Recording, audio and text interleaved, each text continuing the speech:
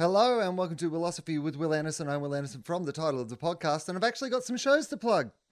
I am doing some live shows. Well, those of you in Brunswick Heads or near Brunswick Heads, or those who've travelled to Brunswick Heads to see one of my What You Talking About Will shows at the Brunswick Picture House, know that I've done a couple of shows already. There is another one of those this Saturday night, which is February the 20th. The inside is all sold out, but there are some garden tickets still available, and people in the gardens have been having a brilliant time. And we've added one final, at least for now, because they're going to do some renos after this, but one final What You Talking About Will show at Brunswick Heads. That will be happening on March the 13th. It is already on sale, and we've already sold about 60 or 70 tickets to that. So if you want to come along on March the 13th, then get in quick if you're in Brunswick Heads. Sydney, I am doing a comedy gala, an outdoor comedy gala at the Sunset Piazza on the 26th of February. 26th of February, Friday the 26th of February at 8 o'clock. I am on. Sam Taunton, Danielle Walker, Oliver Twist, Alex J, and hosted by, of course, the brilliant Justin Hamilton. So I highly recommend that. Very limited amount of tickets outdoors, Cathedral Square in Sydney, as part of this series that the City of Sydney has put on. So it's a really cool idea. First time I'll be doing proper stand-up, trying to remember some of my old-fashioned stand-up jokes for this gala, but go along to that if that sounds like your thing. And of course, not just that, but I have Melbourne Comedy Festival tickets on sale. We're not going to miss it. I did wonder if this was going to be the first comedy festival that they'd put on that I had missed for the last 25 years. I was going to have a year off because I'm not going to do a brand new show until 2022. But I have decided to come back to Melbourne and do a very short season at the Arts Centre in Melbourne of my show Will Legal, which is a show all about being arrested on the way to Wagga Wagga. I have had a little look at the show. I've done a little bit of work on the show. I've changed a couple of things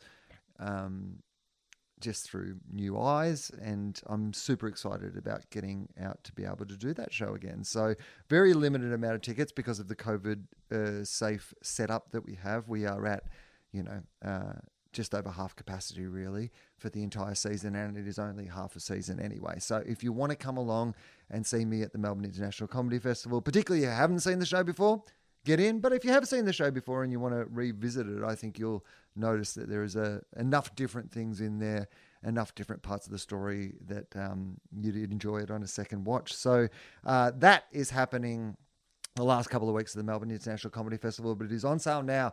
And of course, because you're a listener to this and you've listened to this intro, I'm going to give you a bit of a tip. On Tuesday, the 16th, it is what they call the 24 for 24, which means that for 24 hours, tickets are only $24. So if you want to come and see the show, it is limited tickets and it is limited nights for the 20 for 24 offer. But if you're looking for a cheaper ticket to a show that is already well and truly run in, then I recommend getting around Tuesday the 16th, the 24 promotion. And that applies to a whole bunch of shows. So if you're looking at comedy festival tickets, always a good one to keep in mind. Okay. Have I done all the plugs? Oh, tofop.com. That's where all our podcasts are. Tofop's back with a brand new episode this week. Fofop will be back with a brand new episode this coming week. Charlie has been doing a series of Two Guys, One Cup, where he talks to various celebrities about how they got into their AFL teams, which have been really excellent episodes. I dipped into those the other day and had a really good time listening to Two Guys, One Cup. But you can find all James Fosdyke's original artwork, everything you need to know about our little mini indie podcasting empire at tofop.com, tofop.com. All the links to ask questions, all the links to send questions to each of the podcasts are all there on that website. And of course, if you'd like to support this show coming out weekly, or if you want it to come out twice per week, we're looking to raise $5,000 per month on our Patreon page, which is patreon.com/Willosophy.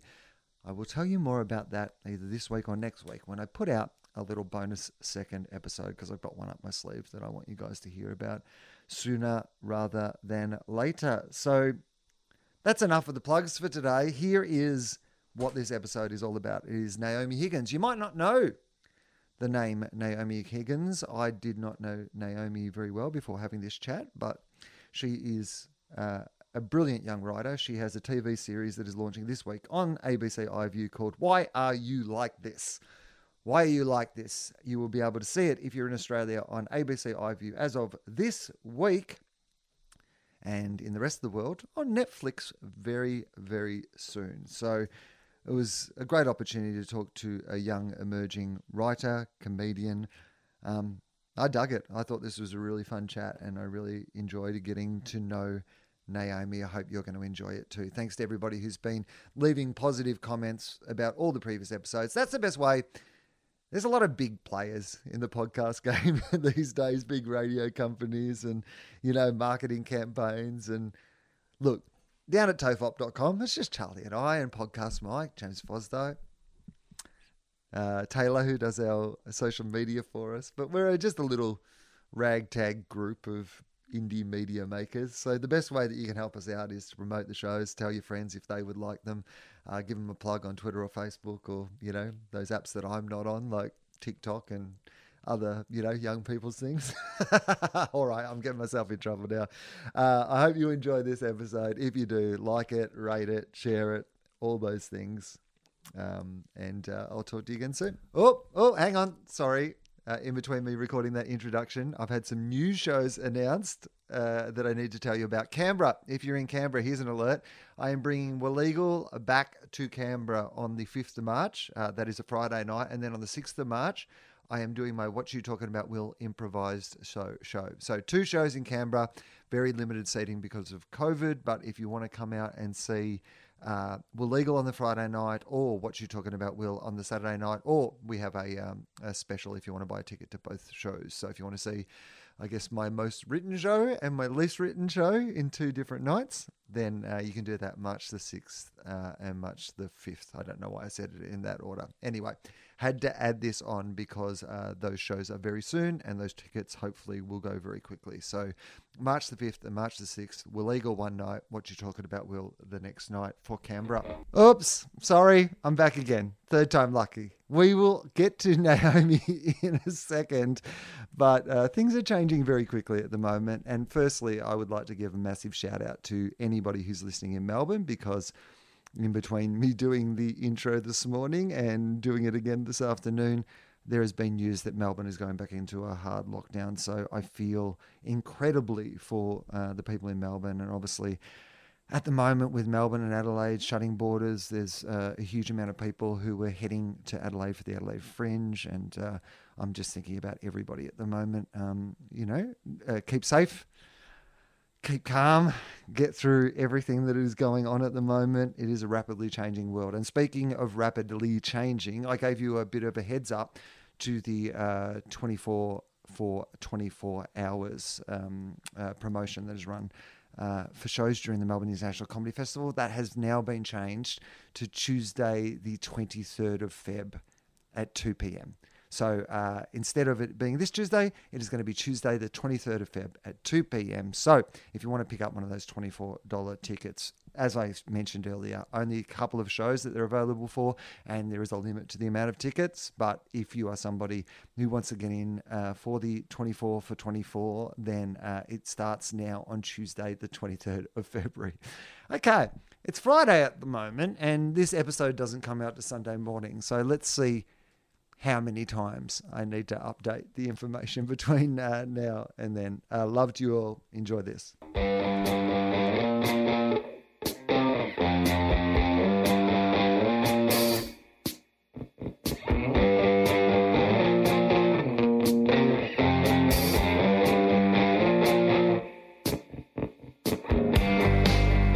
Hello and welcome to Philosophy with Will Anderson. I'm Will Anderson from the title of the podcast, and this is how the show starts. I ask my guests who they are. So, who are you? I'm Naomi Higgins. I'm a writer, actor, comedian, girl.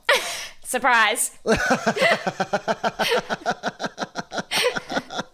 I like the pause before girl though. So, writer, actor, comedian, pause, ... girl. It is nice to have you here, all of those things. This is the first time I think that we've officially had a conversation, so it's always nice to do one of these where I get to dive in the deep end and find out everything about somebody in a really sort of intense conversation about life and the meaning of life, and we can be bonded forever. My favourite way to meet someone. Let's dive in the deep end, Naomi. I ask people on this podcast if they have a philosophy, and sometimes I save that till way into the conversations, but I figure with somebody new I wouldn't mind just diving in at the philosophy and then we'll work our way back from there. So do you have a life philosophy of some kind? Probably that nothing matters.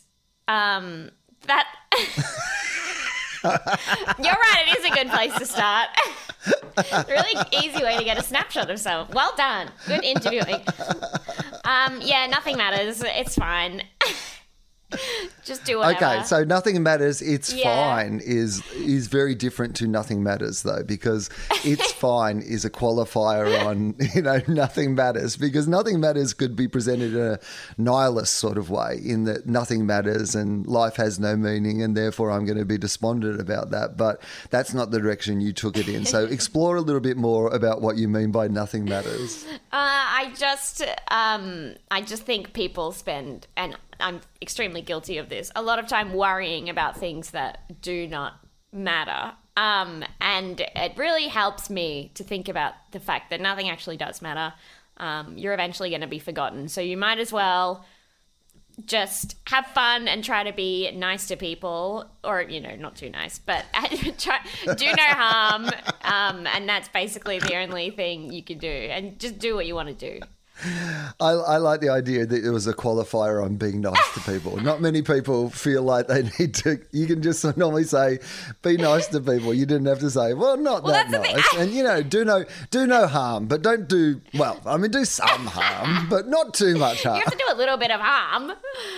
I think some people are too nice. They spend a lot of time worrying about what other people think of them, and it doesn't matter. Okay, so this idea of not mattering, it's very fascinating to me, because you touched on something, the idea that at some stage we'll all be forgotten, the idea that they say eventually everybody's grave goes unattended, right? People forget. Cary Grant was the biggest, movie star in the entire world, and yet... I don't know who that is. Well, exactly, right? I was going to say, it's not often you and your friends probably sit around at a party and compare your favourite Cary Grant movies, and yet, 60 years ago, 70 years ago, he was the hugest star in the world. So, of course, yes, we are all almost immediately forgotten, and it's ridiculous that we spend so much of our life trying to go, no, I will not be forgotten. People will remember me. Look at the ways that I've validated my existence. So... where did this come from? The idea that things don't matter. I genuinely think it's just something I've just started telling myself. I have anxiety, and I think anxiety is the most embarrassing mental illness to have personally, because it's a physiological response to danger. That used to be useful when there was, an animal and you had to run away. But now it's Pete didn't invite me to his party and now I'm in a flight or fight response. And your heart rate's increasing, you're going to have to act on it. But it's you don't even like Pete. You don't need to go to the party. It's fine. Okay, I know what you mean, but I think that there are dangers all around us would be my counter. They're just not lions on the plains. Okay. It isn't actually the most unnatural thing to be anxious about the world that we live in. I mean, we're living in the middle of a global pandemic. We have the looming, threat of climate change. There's the existential threat of technology and the way that it's manipulating us and meant that truth doesn't mean anything anymore. They're all real things that any sensible person could be anxious about. So is there a possibility that in the day and age we live in, that sort of fight or flight response is rational? The unfortunate thing is it's not a lion on the plains that you can run away from or fight anymore. These dangers are a little bit more subtle than that. I mean, sure, if you can help, do something about it. But us, but don't do too much. Sitting here being the world's going to end, it isn't going to fix anything. Okay, so tell me how you got to be here. How old are you now? I'm 27. Yeah, okay. So years old. you're quite a young person. Like, the world's been pretty cooked since the moment you were born up until now. So, Yeah, that probably informed my worldview a little bit. yeah, exactly. Yeah, it'd be a bit sadder if somebody was 57 and they were on this podcast talking about how everything was terrible. And you're like, you lived through 20 or 30 good years. I don't know what you're complaining about. But Yeah, you got free uni, all right? yeah, you've got 3 houses. You've got an investment property. What are you complaining about? Can I have one? Give me a house. All right. So where did your life start? Where did you grow up? What made you you? I grew up in like the western suburbs, sort of of Melbourne. Not the best area, but also not the worst. So kind of like around like Melton, and then we moved to sort of Macedon Ranges area, which was really nice. But I just went to like a big school that had like 1,200 kids. That was just sort of, you just throw in all the kids from like 30 different suburbs, and you're like, go. And so it was just like a public school. And then I guess, I don't know, I always liked performing. I used to do like acting classes and stuff when I was young, but then I've also always been really good at maths. So I did, so then I stopped doing all the like arts stuff at VCE, because it's like, working class family is, you've got to take your skills, go get a real job. So I went, then I did a double degree in science and engineering.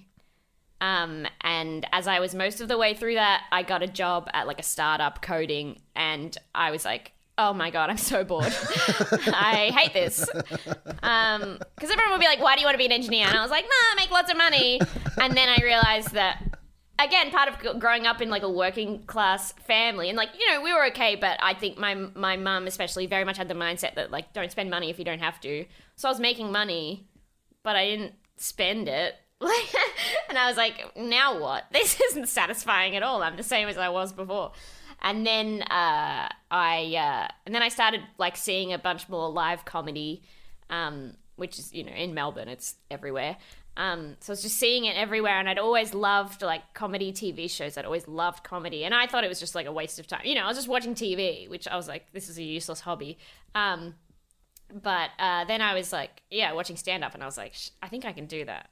And then I started doing stand-up, and then it was great. And then I started applying for grants and stuff, and then I went through Fresh Blood, which is the ABC Screen Australia initiative thing, and then eventually I quit stand-up when we got money to make a pilot, because I realized that I actually didn't like stand-up at all.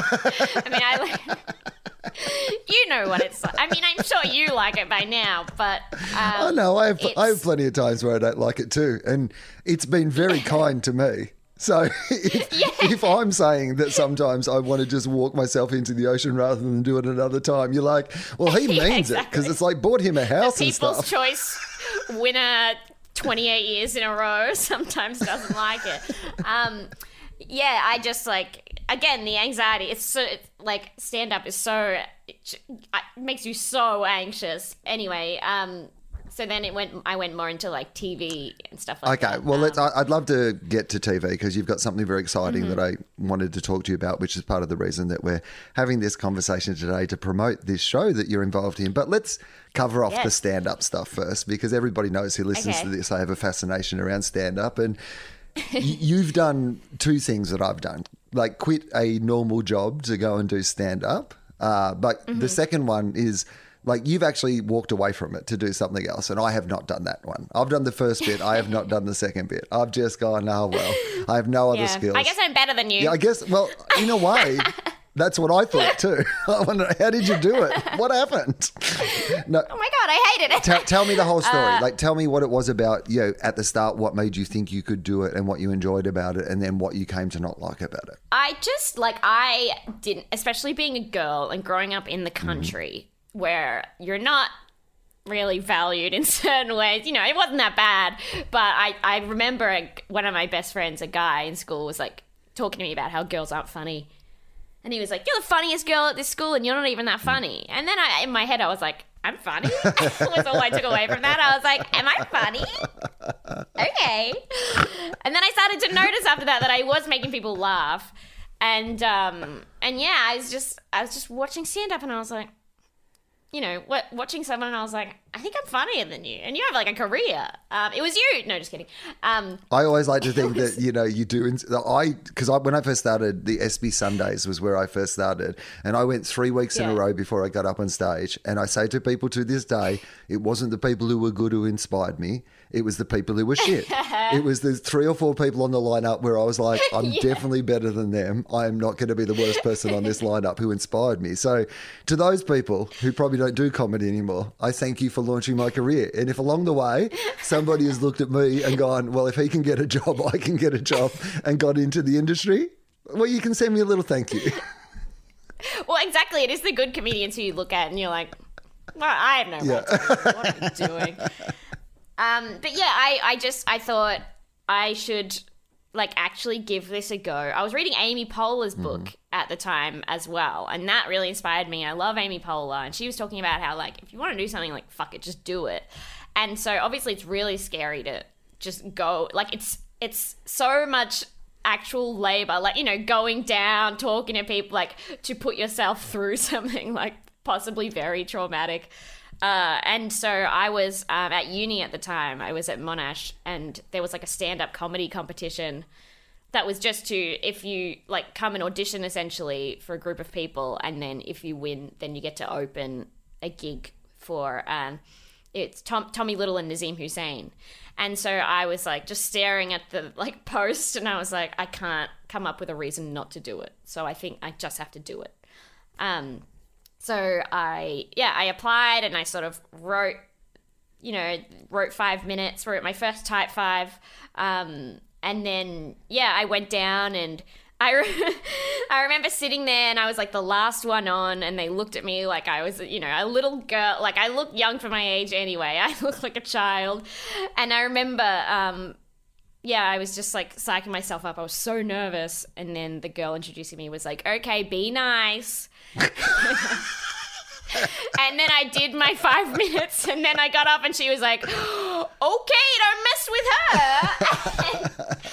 And I was like, okay, good. I got myself across, if that was the impression. And then me and another person won. And so my first actual gig was to like 400 people in, like, they'd rented the Spiegel tent, and opening for like Tommy Little and Nazim Hussain, and they were both so nice.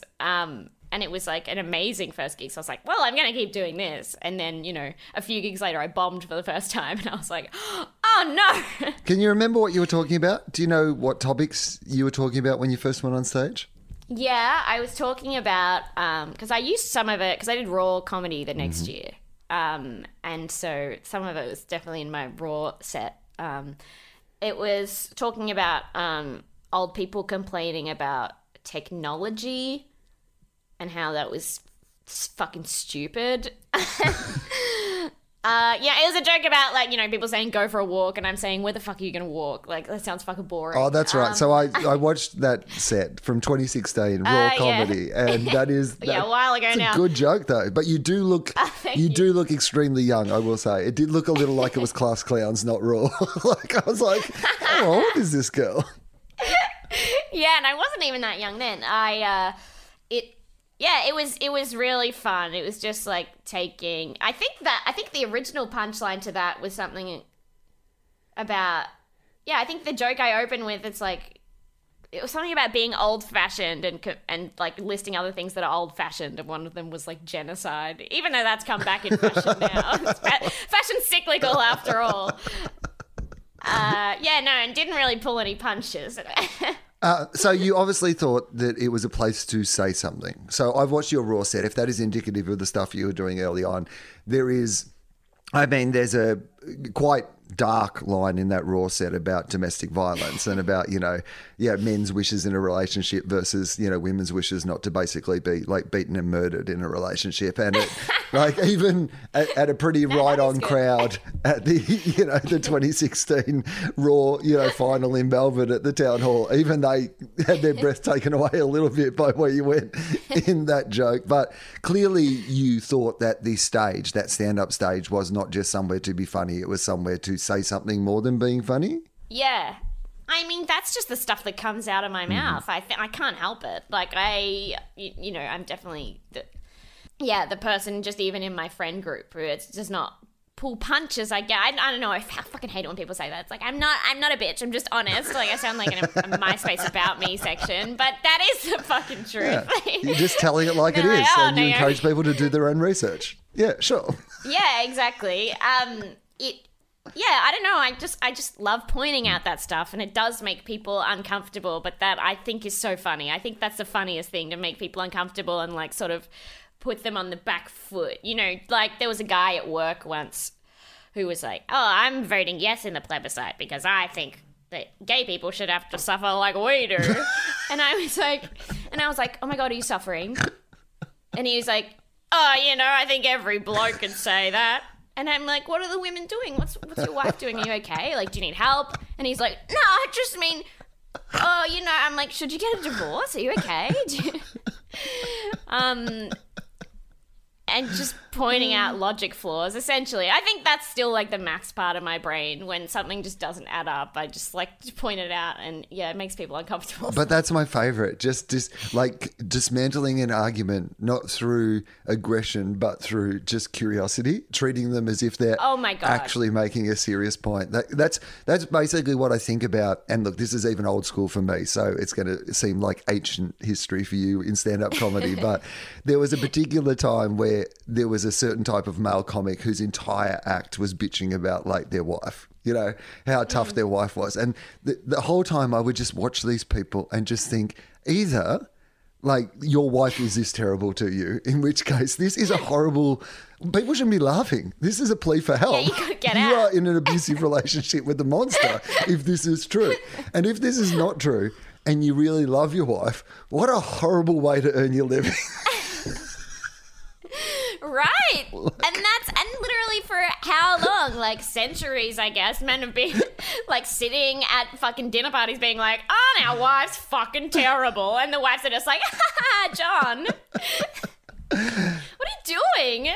Okay, so you do stand up for how long before you decide I want to concentrate on other things? Well, it was just Fresh Blood gave me an in because I didn't grow up watching stand-up. I grew up watching TV. I think that's always been what has like drawn. Well, I still like stand-up. I'd watch the gala every year. I really like laughing and I like making people laugh, but it was TV that really drew me in. And then Fresh Blood came around, and obviously, my partner Mark Bonanno from Auntie Donna, he had done it the last time around, and so I was just like, maybe I'll do it, fuck it. And then we just sort of kept going down that path. I was still doing stand-up. When we got the pilot, it was just, I was so tired of going out 3-4 nights a week to a bar after my day job and feeling super anxious as well. Like, I can't eat when I'm anxious. And so I would have an up and go for dinner, a vanilla up and go. And then I kept leaving them places. And this other stand-up came up to me and he's like, "Do you know who keeps leaving up and goes?" Empty up and go boxes at every stand-up. And I was like, that's me. And so then when I was like, oh my God, I don't think I have enough time to write this pilot, I was like, oh, what am I doing? I need to go and get some sleep. It's just like going out to a bar to be stressed for then 5 minutes of maybe a good time or maybe a terrible time that punches you in the gut, and then going home to go to bed and then going back to work. I just had enough. Okay, so you talk me through the process. What sort of TV shows did you admire? So what sort of things that did say you grow? I mean, people have heard me talk a million times on this show about the fact that for me it was two very big shows on the ABC. One was called The Big Gig, which was like a live variety stand-up show with Wendy Harmer and the Doug Anthony All-Stars and the Empty Pockets and Glenn Nicholas and all these people that I loved. And then the other one was a show that Andrew Denton did called The Money or the Gun, which I just thought I'd never seen sort of, journalism done in such a hugely comedic way. And I think you could draw a direct line between me being 13, 14, 15 and watching these shows and the style of shows that I've made and the place that I've made them. Like, I've made shows at the ABC. The shows that I've made have definitely been, the children or grandchildren of those sort of shows that I grew up watching in the first place. You can see the influences. I mean, Ted Robinson, who produced The Big Gig, produced The Glass House. Like Andrew Denton, who I was watching on TV, produced Gruen. Like, literally, you can see the lineage between them. Is there a similar thing between what you were watching and what you're creating? Yeah, I think so. Because I was listening to like a podcast once and it was talking about how like one of the ways that you become an expert is just by consuming, and I'm sure that's the same with you. That's how I got good at stand-up as well. Because I think one comedy festival I went to like 25 shows in one comedy festival, and I wasn't even like going for the funny ton. I just liked it. And I honestly think that with my analytical brain, they've helped me to like formulate a sitcom. So like The American Office, Flight of the Conchords. I'm just trying to think of ones that I saw like up late on TV and I was like, oh my God, I have to know more about this. Another one that I saw at like 11 p.m. on Channel 10 one night was It's Always Sunny in Philadelphia. And I was like, oh my God, these characters, like they're awful.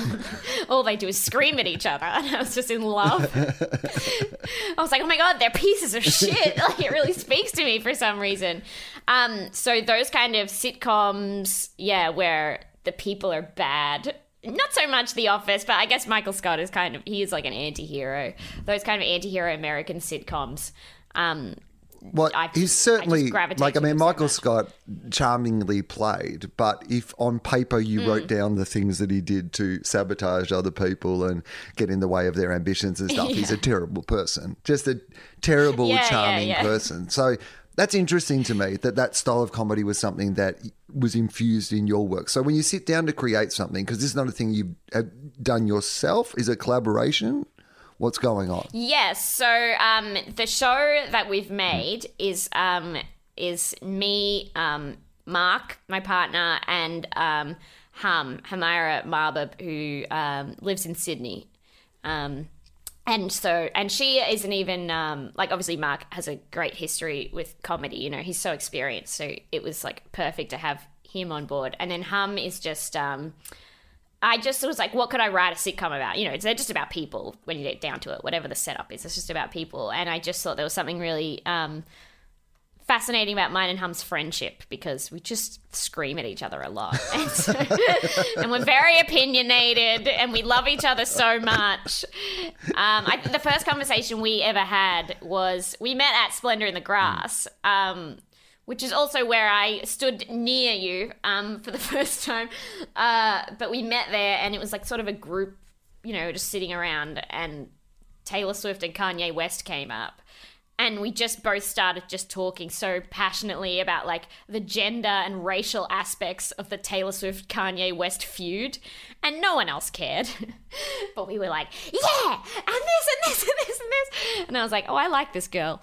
Anyway, so it was the three of us who sort of created the show together. What was the question that was before? Well, I've got a bunch of questions. We're in the TV land now, so I'm very interested in this whole process. So firstly, the process of collaboration. Like how did that work? Particularly collaborating with your partner as well, which throws something extra into the mix. You're collaborating with somebody who doesn't live in the same city, so I imagine there was technology involved in your collaborations as well. So what do you like at collaborating? What was that process like? Oh my God, it was a nightmare. That's one thing and I say to each other now, I've felt the strongest feelings of my entire life with you because it honestly is, and working with my partner as well, it is 3, and they're both very, I would say, I think, although I made myself sound pretty confrontational already on this podcast, I feel like I have a good ability to, like, you know, relax. They're both very hot-headed. I love them both more than, like, most other people in the world. So it has been an extremely passionate experience. You know, when we disagree, it's like people shut down and they get mad at each other. And I've started comparing it to Fleetwood Mac's Rumours. You know, born out of fire is something good, I hope. Out of the three of you, who is most likely not to be talking to the others in 20 years? Mark, yeah. I don't know how he puts up with us sometimes, because we're both, Hum's like me, we're both very like, nope, don't like it. And Mark will be like, oh, okay. It's a lot of interpersonal relation. I don't know, I'm sure you've had the same thing. It's hard. Well, I imagine it must be interesting. Like, I mean, there's so many dynamics going on, like with you guys. Like, firstly, you're young, and I think that there is like so much emotion. You know, things seem so important and everything feels on the line, and you're like, this is our big opportunity. This is our big break. And I think it's important that it is emotional. You know, like I would never be emotional like the way I was in Triple J or when we were doing Glasshouse or whatever. But like I was then. I remember crying in front of like a room full of people at the Melbourne Town Hall because we were filming a live Glasshouse, and I could not get they had this boom shot over the audience, and then I had to hit the thing and I couldn't get it, and we were filming it at the end of 2 records, and I was like exhausted, and I'm just crying in front of 1,000 people, and like, I mean, I wouldn't do that anymore, but that's important, I think, to care about something so passionately. But then you've got the extra thing of, yes, it's your partner, and the extra thing on top of that he is already in another collaboration, and they will all have their rules about how they collaborate and the things that they've developed over the years with Aunty Donna. And then, of course, he comes to this other thing that's a collaboration, but it's not the same collaboration, because I don't think, you know, he's sleeping with any of the members of Aunty Donna. So it makes, well, who knows? Yeah, I mean, I can't guarantee. I can't say either, but I don't want to rule it in or out or make a value judgment either way. Not my business. But there are a lot of extra complications there. So did you put some firm rules around stuff like that? Did you say, you know, here's where our professional collaboration is and here's where our relationship is? Yeah, well, that stuff does really stress me out, because, you know, I'm younger than Mark, and he has this whole other thing. And for me, like, this is my child. Like, we've all co-created it and co-written it. One of the characters is based on me. I play that character. It's like so my child. And you're right. When it's like your first thing, I feel like, you know, I'm just like, oh my God, it's everything. It's everything. Like, I quit stand-up. This is my, but you know, that's why I've started like trying to come up with other concepts and stuff, because I'm like, I can't live like this. But yeah, it is. Mark did have to put a rule. He's like, you guys have to stop using the word hate. You have to stop saying, I hate this, because, like, you know, he'd write a script, and especially she'd just like highlight stuff and being like, hate this, not funny, not funny. But, you know, with she genuinely doesn't care. Right. Like, she doesn't need compliments. She doesn't need someone to be like, this is good, keep this. She's just like, tell me what's wrong. And you know, I'm different to, like, I need compliments to live. And, you know, Mark also, like, you know, needs things done in a certain way. And I'm sure in Aunty Donna, like, they've been working together for so long that they have these things, you know, don't shoot anyone's ideas down straight away, you know, make sure to especially because they're all 3 performers as well. You know, they have a lot of personal stakes and everything. And, you know, I've heard them talk, and they're very polite, and they're very, like, you know, it's like a business. It's like a meeting. Whereas, yeah, the 3 of us sit down, and it's just Mark sitting with 2 girls who are like, not funny, hate this, hate that. Because we're like, let's just get it done, get it out of the way. And, yeah, definitely an adjustment for him. More than us. Because we're just going from... But, yeah, Hum will highlight something, and she'll just write, I want to kill myself. Like, just because she doesn't like it. I guess So- but it's straight to the point. You understand where she stands. You save some time in a meeting, I guess, if you put it like that. So, okay. Yeah, and it's taken the edge off when people say stuff like that now. I feel like I am tougher because of it. Because now, when she used to say, I'm going to kill myself, I was like, oh my God, what can we do? And now when she says, I'm going to kill myself, I'm like, oh, shut up. Yeah. No, it's good. Shut up. Not general advice for when somebody tells you they're going to kill yourself, though, guys. Don't just immediately tell them to shut up. I feel I need to point that out for Only if they say it legal, moral, and 5 times a day ethical for a year. reasons. Yeah. Okay, so did you have a philosophy about what you wanted to create? You've watched a whole bunch of stuff. You're about to create something. This is your little statement out into the world. Did you do a lot of thinking about what that statement would actually say? What we're saying? Yeah. I mean, shit. I think the philosophy of the show is also nothing matters. And it's definitely because with the show we talk about contemporary issues. We talk about, like, you know, MySpace, yeah. Bebo, Habbo Hotel. We talk about, like, religion, sexuality, you know, all the big ones that people sometimes like to avoid. But we never trying to, like, preach, I guess. So the point of the show is to, like, talk about this stuff but never actually have a message, like, just to present it in a funny way.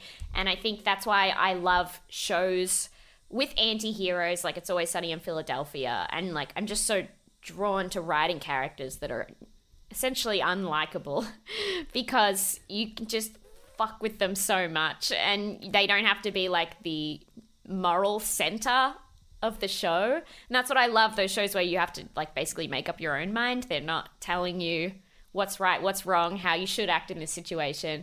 They're basically showing you how you shouldn't act in a situation. Okay, so I'm very interested in, you said you tick off some sort of big issues, and we like to, talk about those sort of things on this show as well. So you mentioned religion. Let's talk about religion first. So do you have any? Are you escaping any? What is your current stand on the world and how it works? I guess I'm agnostic. If my family's listening to this, they're going to be upset. I grew up Christian. My family's all Christian, sort of laid back Christian, I'd say. Like Church of England sort of Christian, or like Uniting what Church. Are they? Oh, Uniting. Yeah, okay. That's pretty laid back. Just chill vibes, just vibing with Jesus. So yeah, we grew up going to church. There was a period there, we sort of stopped going to church because we just got a bit old, Mum was busy. And there was a time there when I started going back. I went to Planet Shakers. Do you know what Planet Shakers is? I do. It's like, for people who don't know, explain it to. But in my mind, I've never been inside the building, but the place that I used to go to, the gym in South Melbourne, there's a Planet Shakers like across the road from there. And so every Sunday morning, I would see them all out with their big signs, welcoming people in the name of Jesus. And it felt like it's like a kind of a Hillsong style modern church thing, right? Youth Hillsong, like, rock vibes. We would go to this thing on Friday night. They would pick us up in a bus and take us into the city, and it was like a concert, and it was every Friday night, and you'd just go sing these rock songs about Jesus. Just bizarre looking back on it now. But, like, that's what I got into when I was a teenager. I was like, bye, Mum, I'm going to Friday night church. Very cool. But, it was pretty, we rocked out. So I did that for, like, maybe a year, and then after a while I was like, that's all right. And I was very much, like, in high school being like, I feel like a lot of people are like this. I was like, virgin till marriage, blah, blah, blah. And then I went to uni, and everyone was like, why do you believe in God? And I was like, and they're like, that doesn't make any sense. It's a bunch of atheists. And I was like, and so I don't know. So I think I'm just agnostic. I don't know there could be something. I'd like to think there's something, but no idea. But in the show, it's, Hum has a Muslim background. So mostly the religion we talk about is, Islam, which is, Oh, that's I would fine. say a hot People are fine with that. issue. Yeah, that's fine. That'll be fine. So I'm sure no one's going to get mad. It'll be No one's going to have any problems fine. with that. Yeah. It's cool, guys. Well, what do you think about religion and the role that it has in our society at the moment? Because it it's funny. It's never seemed less relevant to me, religion, but I imagine, you know, in the middle of a global pandemic, there are some people who have found great comfort in their religions. And we live in a country, Australia, where, you know, the Prime Minister of our country, I think, you know, I can't imagine if you told me 20 years ago that we would have a leader of our country that went to, you know, spiritual, you know, Sunday things where he kind of, you know, spoke in voices and did big hallelujahs and stuff. Does he speak in tongues? Well, he does a bit of speaking in tongues, I believe, and certainly does a bit of hallelujah business. And I did that. I spoke in tongues once at Friday night church, and as I was doing it, I was like, I'm just making this up. Right. This isn't God. This is just gibberish. I think that was near the end. I was like, what am I doing? This isn't God. This is just gibberish. If that is not one of the James Fosdyke poster quotes for this episode. Okay, so you did speak in tongues once, though. Were you just in the moment? Or were you just going along? What did you think it was when you were doing it? Yeah, everyone else was doing it, and I was like, okay, I'll try. I mean, you have to try. It's not like you just stand there until a voice starts coming out. I'm sure that's what some people believe, but come on. So what do you think of the role of religion in our society at the moment? How important is it? How present is it? What are the issues that it's, you know, causing? Oh, I think, you know, I very much think of religion as basically arbitrary. People use it to justify good and they use it to justify bad. Like I know, you know, Christians who are pieces of shit, and it's like they'll use religion to say why they're a piece of shit. But then I know Christians, like my mum, all she does is volunteer for different people, you know, making food for people who don't have homes. Like that's all she does. And she would say like, this is what God wants me to do. And I think without religion, she would do that shit anyway. You know, I think we need a separation of church and state. You don't need to be, I don't know. I don't like Scott Morrison. Surprise. But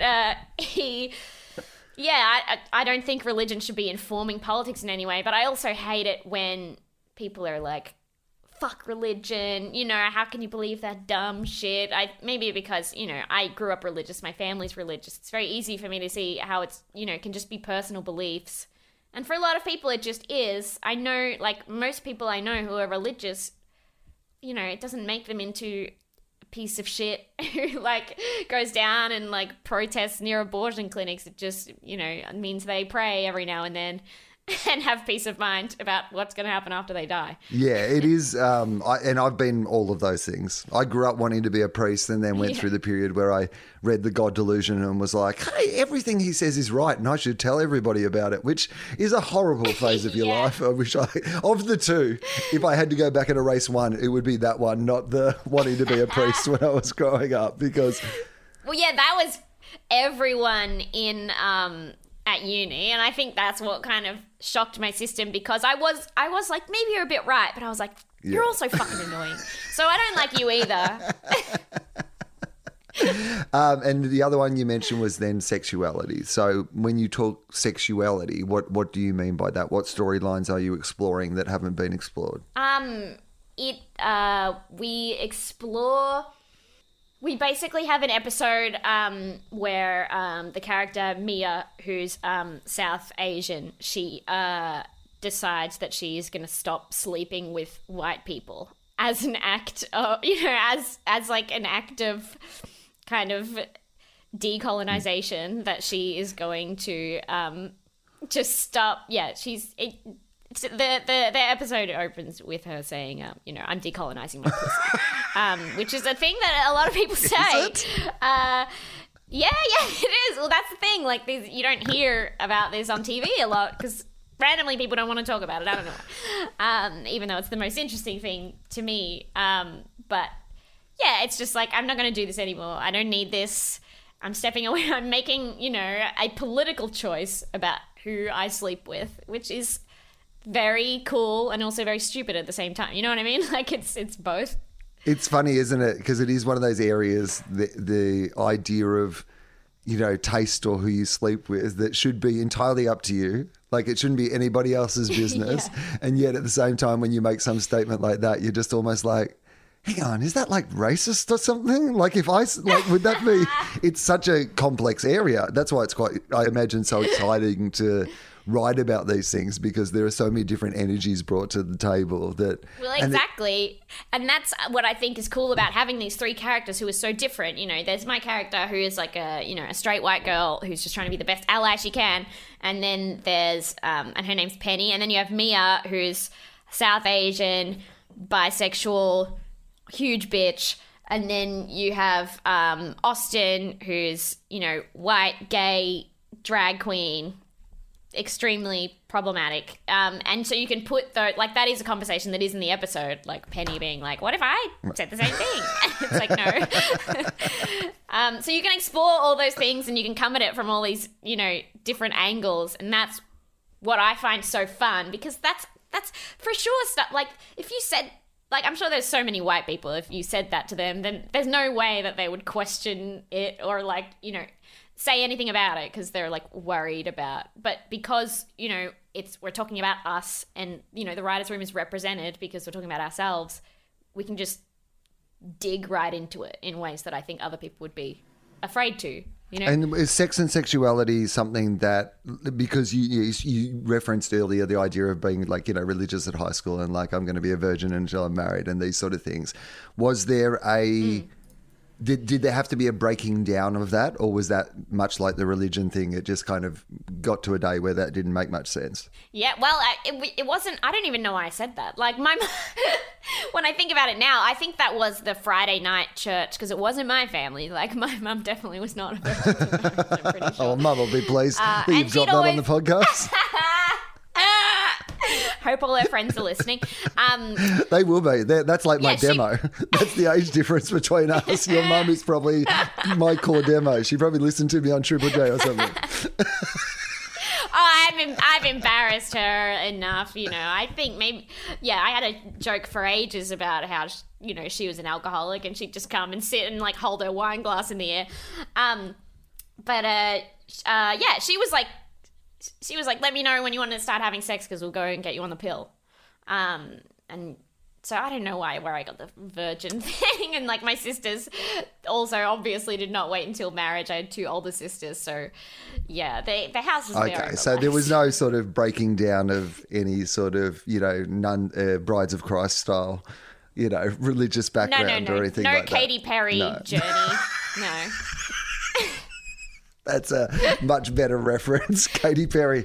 I've mentioned Brides of Christ, the TV show that was on like 35 years ago. So, yeah, I have no idea what you're talking about. Naomi Watts' his big breakout role. But anyway, check it out. It's actually quite good.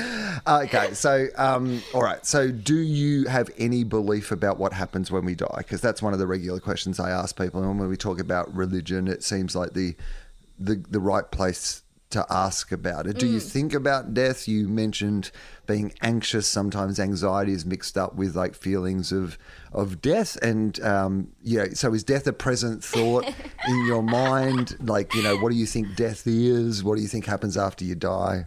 I'm fucking terrified of death. I just, I get paralyzed if I think about it too much. There's been one or two times where I've been, lying in bed and I've imagined just, vast nothingness. I've actually been able to picture it only for, a second of just, eternity of darkness. And I go, ah. So I would not say I'm at peace with the concept of death at all. No. And I don't know what happens. I like to think something happens after you die because I can't imagine nothing. I can't imagine nothing, and it sounds awful to me. But but it's interesting because you started by saying nothing matters, but if you truly believe that nothing matters, then you don't care whether something happens or not after you die. In fact, you probably just think you go back to being what you were before you were alive. But it's interesting to me, to be honest, it's less interesting to me what happens before we're here and what happens after we're here, to how much that informs what you do while you're here. So what do you prioritize about life? What do you personally think the meaning of your life is? To find your own happiness, because I've been unhappy and I don't want to be unhappy again, but then also to help people. I think it's really important. I'm a very political person, I guess, and I think there's just so much that you can do and so much you should do. And if you don't have an excuse not to do it, I mean, the same way, you know, I was like, I don't have an excuse not to do stand-up. If I was able to do that, then there's no excuse for me to not be, you know, donating and going to protests and doing everything that you can. I still wouldn't say I do enough, but I try to do as much as I can. Well, what are the issues that you're most passionate about? One for me would be asylum seekers. Keeping them out? Building a wall? Just yeah. Absolutely. You get me. I just I don't know. It's hard to even put into words, like the fact that people came here without doing anything wrong except coming by boat. Like I don't know. There's you know, they say it doesn't matter how you seek asylum. I'm pretty sure that's in the Geneva Convention, right? I can't remember. That, you know, it doesn't matter how you do it. If you need asylum, then it's your human right, and Australia signed that. But we've kept these people locked up for 8 years, and it's never been more like in our faces, because people know now what it's like to be trapped somewhere because of being in quarantine or something. You know, anyone who's done, I haven't done it, but anyone who's done a 2-week hotel quarantine, like you just see, like, you know, it just sends them a bit crazy because they can't even go outside. And it's like these people, like, you know, there's men who've come here, part of the Medivac thing, and now they're locked in hotels and they've been there for maybe like 6 months now. And a bunch of them recently got let out on a bridging visa, which does not solve the problem. But anyway, I went down like 2 days ago to a protest in Carlton, and they're there standing at the window. And it's like, you know, you can go to protests about asylum seekers, and you know that they're trapped somewhere, that they're locked up, that they're being, you know, treated like shit by the locals and the guards. But it's another thing to see them literally on the other side of glass, you know, like waving and making heart signs with their hands because they're just happy that someone cares. And like, you know, they I don't know, it really upsets me. It really upsets me, and it's like they're right there. Why can't they just fucking come out here and, you know, just let them like get a house and get a job? It's crazy to me that they're, and you know, and they haven't committed any crime. They're just keeping them there to punish them and scare other people away, and it's insane to me. We've you know, been incredibly protective of what we have as if we deserve it rather than if we're lucky to have it. Like, I don't think that anybody can look at your life experience in Australia, and there are so many people who slip through the cracks. So that said, but including this group, you know, Indigenous Australians, homeless, there's a whole bunch of people, you know, the murder of women in our society. There is a lot of people who aren't living the best life for living in Australia, but being born in Australia in a general sense, you have a much better crack at having a good life than you do in a whole bunch of other places. And there was a point in our history where we felt lucky. Look at us. Through no, you know, doing of our own, we have won an absolute lottery to be born and living in this country. And now our attitude seems to be that we deserve it and fuck anybody else who's coming to get it. And it's the same country, but with a completely different mindset around, you know, whether we deserve what we have. And it's probably the most disappointing thing about this country. How do you look at Australia? It's interesting to me. Like, I mean, I always wrestle with the problems this country has versus, you know, the opportunities that it is, you know, availed for me as well. And I have to kind of balance those two things. When you look at this country, what do you think about it? I think, you know, you and I are personally lucky, definitely. But the reason that we have so much is because stuff has been taken from others, you know, like... Hang on, from who? Why has no one ever brought this up on this podcast before? I mean, it's just like, it's honestly, it's embarrassing to me. Like the fact that, you know, a whole group of people were fucking genocided. And, you know, you're like, but life is so good now. And it's like, it's good for you because people genocided, you piece of shit. What do you mean? Like, it's, I don't know. I get so mad about this stuff. I get so pissed off. Like, there's just so much more we should be doing and could be doing and should be paying attention and listening to First Nations people about what they say they need, you know, because, you know, they die earlier. They have worse health outcomes, you know, they get killed by police and they're in prison way more than we are. And it's like, how, either you just think that that's the way it should be, or you, which personally I disagree with, or you have to acknowledge that there are things that put them in a worse position than you, and that's what we need to change. But that's the same with anything, you know, like diversity in, like, you know, anything, saying like it's mostly men here, and it's like, oh, we want it based on merit, and it's like, well, you're just saying men are better, or like you're just saying that based on merit most men are better than women. And I feel like it's the same across so many things. It's like, if there's an imbalance, you're either saying that this group of people is just biologically better than this group of people, or they're at a disadvantage, and why not fix it, you piece of shit. I think that what you've said there, though, gets to the heart of this conversation. Yeah. In fact, I think what you've said there is the trickiest bit for people who've never really examined their life of privilege, because sometimes people don't feel privileged. They feel like they've worked hard for what they have. And, privilege can sometimes feel like a tail breeze. You know, it doesn't feel like necessarily that you're on jet skis in front of everybody else, but you just don't realize that you're the only person in the race who has a tail breeze.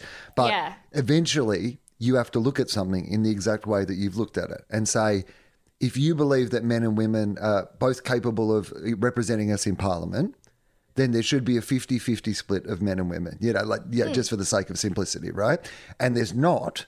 So either you're saying that you believe women aren't as good as at that job, they didn't get their own merit, or there's something inherent about the system that is flawed and it favours men to have those positions. And you can then extrapolate that across everything where there is that imbalance. If there is if Indigenous Australians are 3% of the population and 27% of the prison population, then either you have to believe that the Indigenous people are just inherently criminal and that's why the numbers are so big, or you have to believe that the system is flawed.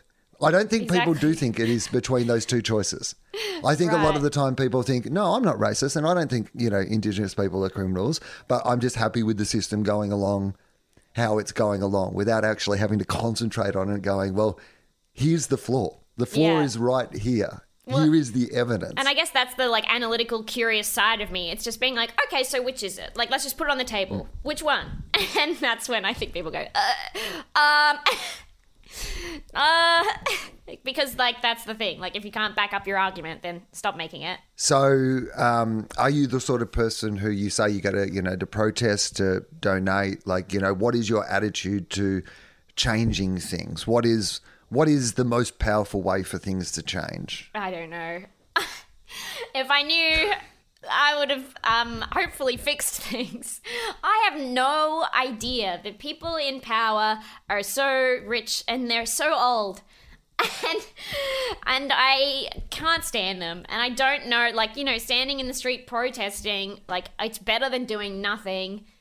But sometimes I'm like, is it working? I don't know, but I'm still going to go. It's better than, surely it'll work more than me sitting at home. Well, when it comes to sitting at home, how did you deal with the pandemic? Because were you in Melbourne for the entire time of the lockdown? Yes, I was. And so how was that? A lot of people around the country haven't really experienced, that same thing as Melbourne did, being inside their houses, not being able to leave them for so long. What was it like? Well, we were shooting the show during the pandemic. So we were shooting it in March, and then we got shut down for lockdown. And then by the time we started shooting the show again, it was when we went into a second lockdown. But by that time, I feel like everyone was a bit more experienced with it. And instead of fear, it was unless they tell us that we have to leave, we keep going. And thankfully, we were allowed to keep going. But it was, I don't know, I have to say, I took to being in lockdown really easily because, and Mark's told me this, he's like, I really admire your ability to do nothing because I can just sit down. I can just sit down and then 4 months have passed and I'm like, oh, time to get up. All right. He cannot. He got an electronic drum kit to just have something to do, and he's writing all these things, and he comes back in the lounge room, and I'm just sitting down. What is that about? Like, is it just a capacity to enjoy stillness? Is it do you get caught up in things? Like when you're just sitting down, are you reading? Are you watching something? Are you just sitting? Like what is that stillness? I'm gaming, I'm consuming. I don't think it's a sign that I am at peace at all. I think it's a sign that I can just consume, scroll on my phone, play a video game for an endless amount of time. The one thing I would say is I don't get anxious about like wasting my time, especially when the whole world was on pause. I was like, okay, I can just sit down. And there was never a point where I was like, okay, time to get up and do things now. I've had a good break. But I think, I don't know. I recently found out I have ADHD, which I did not know when writing the show. And probably informed a lot of the times when Mark and Hum got mad at me because I would just like get to 3 p.m. every day and my brain would just die and I just couldn't do anything. So I think it's a form of burnout, that like I can just shut my brain off for so long. If I have something in front of me to shut it off with. Well, I mean, I think that seems quite healthy, to be honest. Like, I think that a lot of people have beaten themselves up during this time. And look, it seems like you were obviously, you're shooting a show. So you are doing something as well when you're not doing things. But I don't judge anybody who, during this entire period of time, has been paralyzed and unable to do anything. I was talking to another comedian the other night. I think it might have been Ann Edmonds. And we were chatting about, she said she hadn't seen a lot of comedians back on the scene doing much COVID material yet. And she thought everybody would come back with all these tales of lockdown and COVID and all these sort of things. But the truth was that a lot of people had felt like they were creatively paralyzed during that time, that they didn't think it was a time where they could suddenly throw themselves into work or come up with all these new ideas yet. And I think we've got to be very gentle around creatives in this space. So I honestly think it was a very good forced holiday for all the stand-up comedians who are just like addicted to always being going, essentially. I think it's good for them. I mean, I think as one of the people who probably is responsible for creating that, like, helping create that madness. Like, I mean, for me, well, I shouldn't say madness. I try not to use ableist terms anymore, and just occasionally one fucking slips out like that. And I'm just like, I'm still so old school. But that creative process where I was constantly like, I've got to do a new show every year. And then it becomes this badge of honor that people just like, I need to create all this new material. I need to do this thing. And then I've suddenly looked at, what people are doing at the festivals this year. And there's people doing lineup shows. There's people doing old shows that they're restaging. There's people, kind of splitting bills and, collaborating in different ways to what they previously would have collaborated. And I think a lot of those shows have grown out of the idea of people, being around for a while, maybe even not wanting to put 6 months of work into a show that, might get cancelled on the morning of the show if somebody coughs in the wrong place. So instead, they're looking at different ways to collaborate. And I think it might actually make the industry more diverse and more interesting. And we might see a broader dichotomy of styles of shows just because of what has happened. Definitely, just getting people out of that. And that's one of the things. I think people are afraid to take a break, and that, like quitting stand-up, I had an excuse, but it's like a lot of people, I think they just keep doing it because they're like, if I quit, I'm a failure, or if I take a break, I'm a failure. And so I think it was really good for them to just assess, this is what your life is without it. Do you want to go back, or do you want to try something else? Yeah, it's interesting to me. It's fascinating. All right, so tell people more about the show. It's on Netflix, is that right? It's on ABC. ABC first. Yes, so it's a co-production with ABC and Netflix. So it'll be on ABC TV Plus, and then ABC One. I don't know. It's airing on lots of different times, but it'll be on iView on the night of Feb 16th. And then later on, at an undisclosed date, it'll be on Netflix for the rest of the world.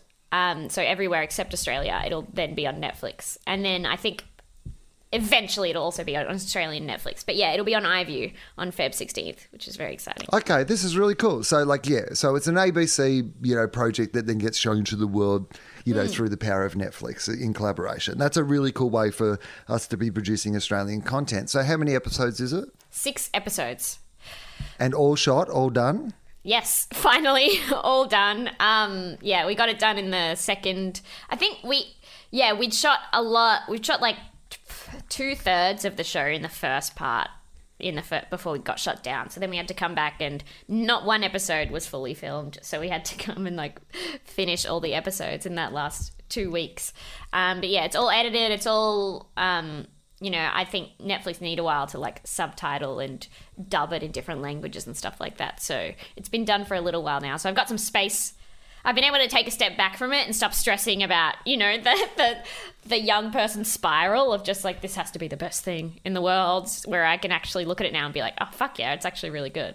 That must be very exciting though. Like, I mean, so we're talking on the 1st of February. And so, we're 16 days away from, it being up on ABC iView and everybody around Australia being able to watch it. And then, this idea that it might then go out to the world. Are you ready for that? No. I mean, I've got a few therapy sessions booked, but I don't think you can ever be ready for that kind of thing. Like, I love people on the internet. They can just say what they want. And I think, being in comedy and doing podcasts and different whatever shows, you sort of get used to people saying shitty things to you for no reason. So I think I've got a little bit of that under my belt. I think, unfortunately, just like being a woman, I'm expecting it a little bit. I really like Broad City, and I noticed when Broad City was coming out, there were just people in the comments being like, fuck you, not funny. Whereas like, if it's just a show about dudes, if people don't like it, they just don't like, there's just way less of that, I think. So I think the more diversity you put in a show, the angrier it makes people. So I'm expecting a little bit of that, but mostly I hope people are going to like it. A lot of people really like the pilot, because the pilot did air a couple of years ago. And so that made me feel pretty good about what we were doing, that it resonated with people. So yeah, I'm looking forward to, I think those people are really going to like it. I was a huge Broad City fan. Like, I absolutely love that show. But I still wrote a few of those comments just so that I could fit in with white guys. I just come here to really like it. But yeah, this would be great if it was white guys though, right? And if Hannibal Buress was a white guy. If everyone was a white guy, this would be a great show. Finally, guys. There would be something for you, Yeah, finally. Yeah, finally I could turn on the TV and see me reflected back at me. At last. Okay, so I've got a couple of more questions that I like to ask. So firstly, you mentioned criticism there, feedback. Let's play just a little fun game. And this might be harder than, which is, what would you hope people get out of this show? Like, at your most optimistic, when somebody sits down to watch this show and they really, really dig it, what is it that they're really digging? I would hope that people are like, oh my God, this is me. Or, oh my God, this is my friend. Or, even though the characters aren't good, I hope people see themselves in that and they're like, oh my God, that's me too. I'm also a piece of shit. And that, yeah, basically they just find it relatable. Or even if they don't find it relatable, that they can understand where the characters are coming from. Because, there are some concepts like, Ramadan, what else? Depression. Like, there's themes in the show that even if maybe you don't have any experience with them, that we sort of explain them in a way that isn't like, really explainy, but just you're able to just be exposed to those parts of the world and just see them as just what they are, not some other sort of weird thing for other people, but just, normal things, and that it's relatable, I guess. You said that you've started thinking about other projects now. Mm-hmm. What's the dream project? It doesn't have to be one of the things that you're already thinking about, but like, if I had a magic wand in the world of entertainment, what's the dream project? I don't know. I mean, you said it doesn't have to be one now, but kind of the dream that I didn't even really allow myself to dream was to have my own half-hour sitcom, which I now have. So that, I guess, is the scary part, that like I'm 27 and here's my dream on a platter. Probably just show running, something where I'm in charge of everything, because we didn't produce or direct the show, but being able to write and direct and produce, I don't know, just being in charge of everything on a show would probably be my dream scenario. So that I could I make all the calls. I have a magic wand and I can give you any skill in the entire world. You don't have to do your 10,000 hours. You don't have to buy some, electric drums and learn how to play them in the corner of the room. You can just automatically have this skill. What skill would you love to be able to have? It's kind of boring, but I think I would just want the skill to be able to work. Because I find it so hard to self-motivate. And, you know, I know I'm a smart person. You know, I was able to get 2 degrees that I don't do anything with now. I think just the ability to sit down, to get up out of bed and sit down and be able to work, again, probably comes down to the ADHD diagnosis a little bit. But being able to do that, I think, is my one biggest limiter on the things that I can do. And then I'd be able to use that to you know, do any skill, like flying, whatever. I'd figure it out. Is there is there a path forward in that way? You talk about the ADHD thing. You know, obviously, if it's been diagnosed, is there some sort of, you know, plan for you to manage your ADHD that you think will lead to those sort of things? Hopefully. I mean, hopefully I can get some Ritalin, you know? That's about it. I don't know. And they say you have to go to therapy as well, and that it's work. Whatever. I just want a drug. Just want some Ritalin you can sell to people on the dance floor at the Hi-Fi bar during the comedy festival. Absolutely. There's so many uses, you know, side hustle. Genuinely, I would love to be able to. I know that you have to do the work, and so hopefully I can do that as well. I printed off a workbook on like working through ADHD things that I got online. And it's been sitting on my desk, printed out for a month. And every time I look at it, I'm like, there it is. It's just some worksheets. But no, still got to work on that part. But, you know, I'm sure drug will help. I have a time machine. I don't have a time machine, but it is the final question of this show. Thank you so much for doing this, by the way. People can follow you on the internet, on the World Wide Web. You have a whole bunch of different places they can see some of your stand-up. And, of course, they can check out this new show. This episode will probably just come out in the week that the show is up on. So I will say it's either up now when you're listening to this, guys, or it'll be up in a couple of days. But check it out, February 16th on ABC iView. I imagine there's probably still old Gruen episodes up there. They leave them up for a while. So if you want to check out those, you can do that while you're at ABC iView. And there's a whole bunch of other cool shows, Rosehaven, and there's actually heaps of really good stuff on ABC iView. So I would say check it out, go there, make sure you watch the show. I have a time machine. I can take you to any point in past, any point in the future, any point in your own life, does not matter. It is a return trip. Where would you like to go? I've been thinking about this one. It's kind of hard. I would probably go... I think what I would do is I would hang out with my uncle. He was, I was like 6 weeks old when he passed away, and I didn't find out until I was like 20 that he was gay and actually was HIV positive, and that's how he passed away. I thought he had cancer. And so, you know, my middle name's Terry. His name was Terry Higgins, and he was a director for Channel 9. I think he used to like direct Carols by Candlelight and stuff. And I don't know, it makes me really bummed that he died because I honestly think that we would have really gotten along because there's, you know, I love my family so much, but none of them are like particularly artistically inclined. And I just know that if I was able to hang out with him, like we just would have been best friends. And I'm really bummed that I wasn't able to get to know him.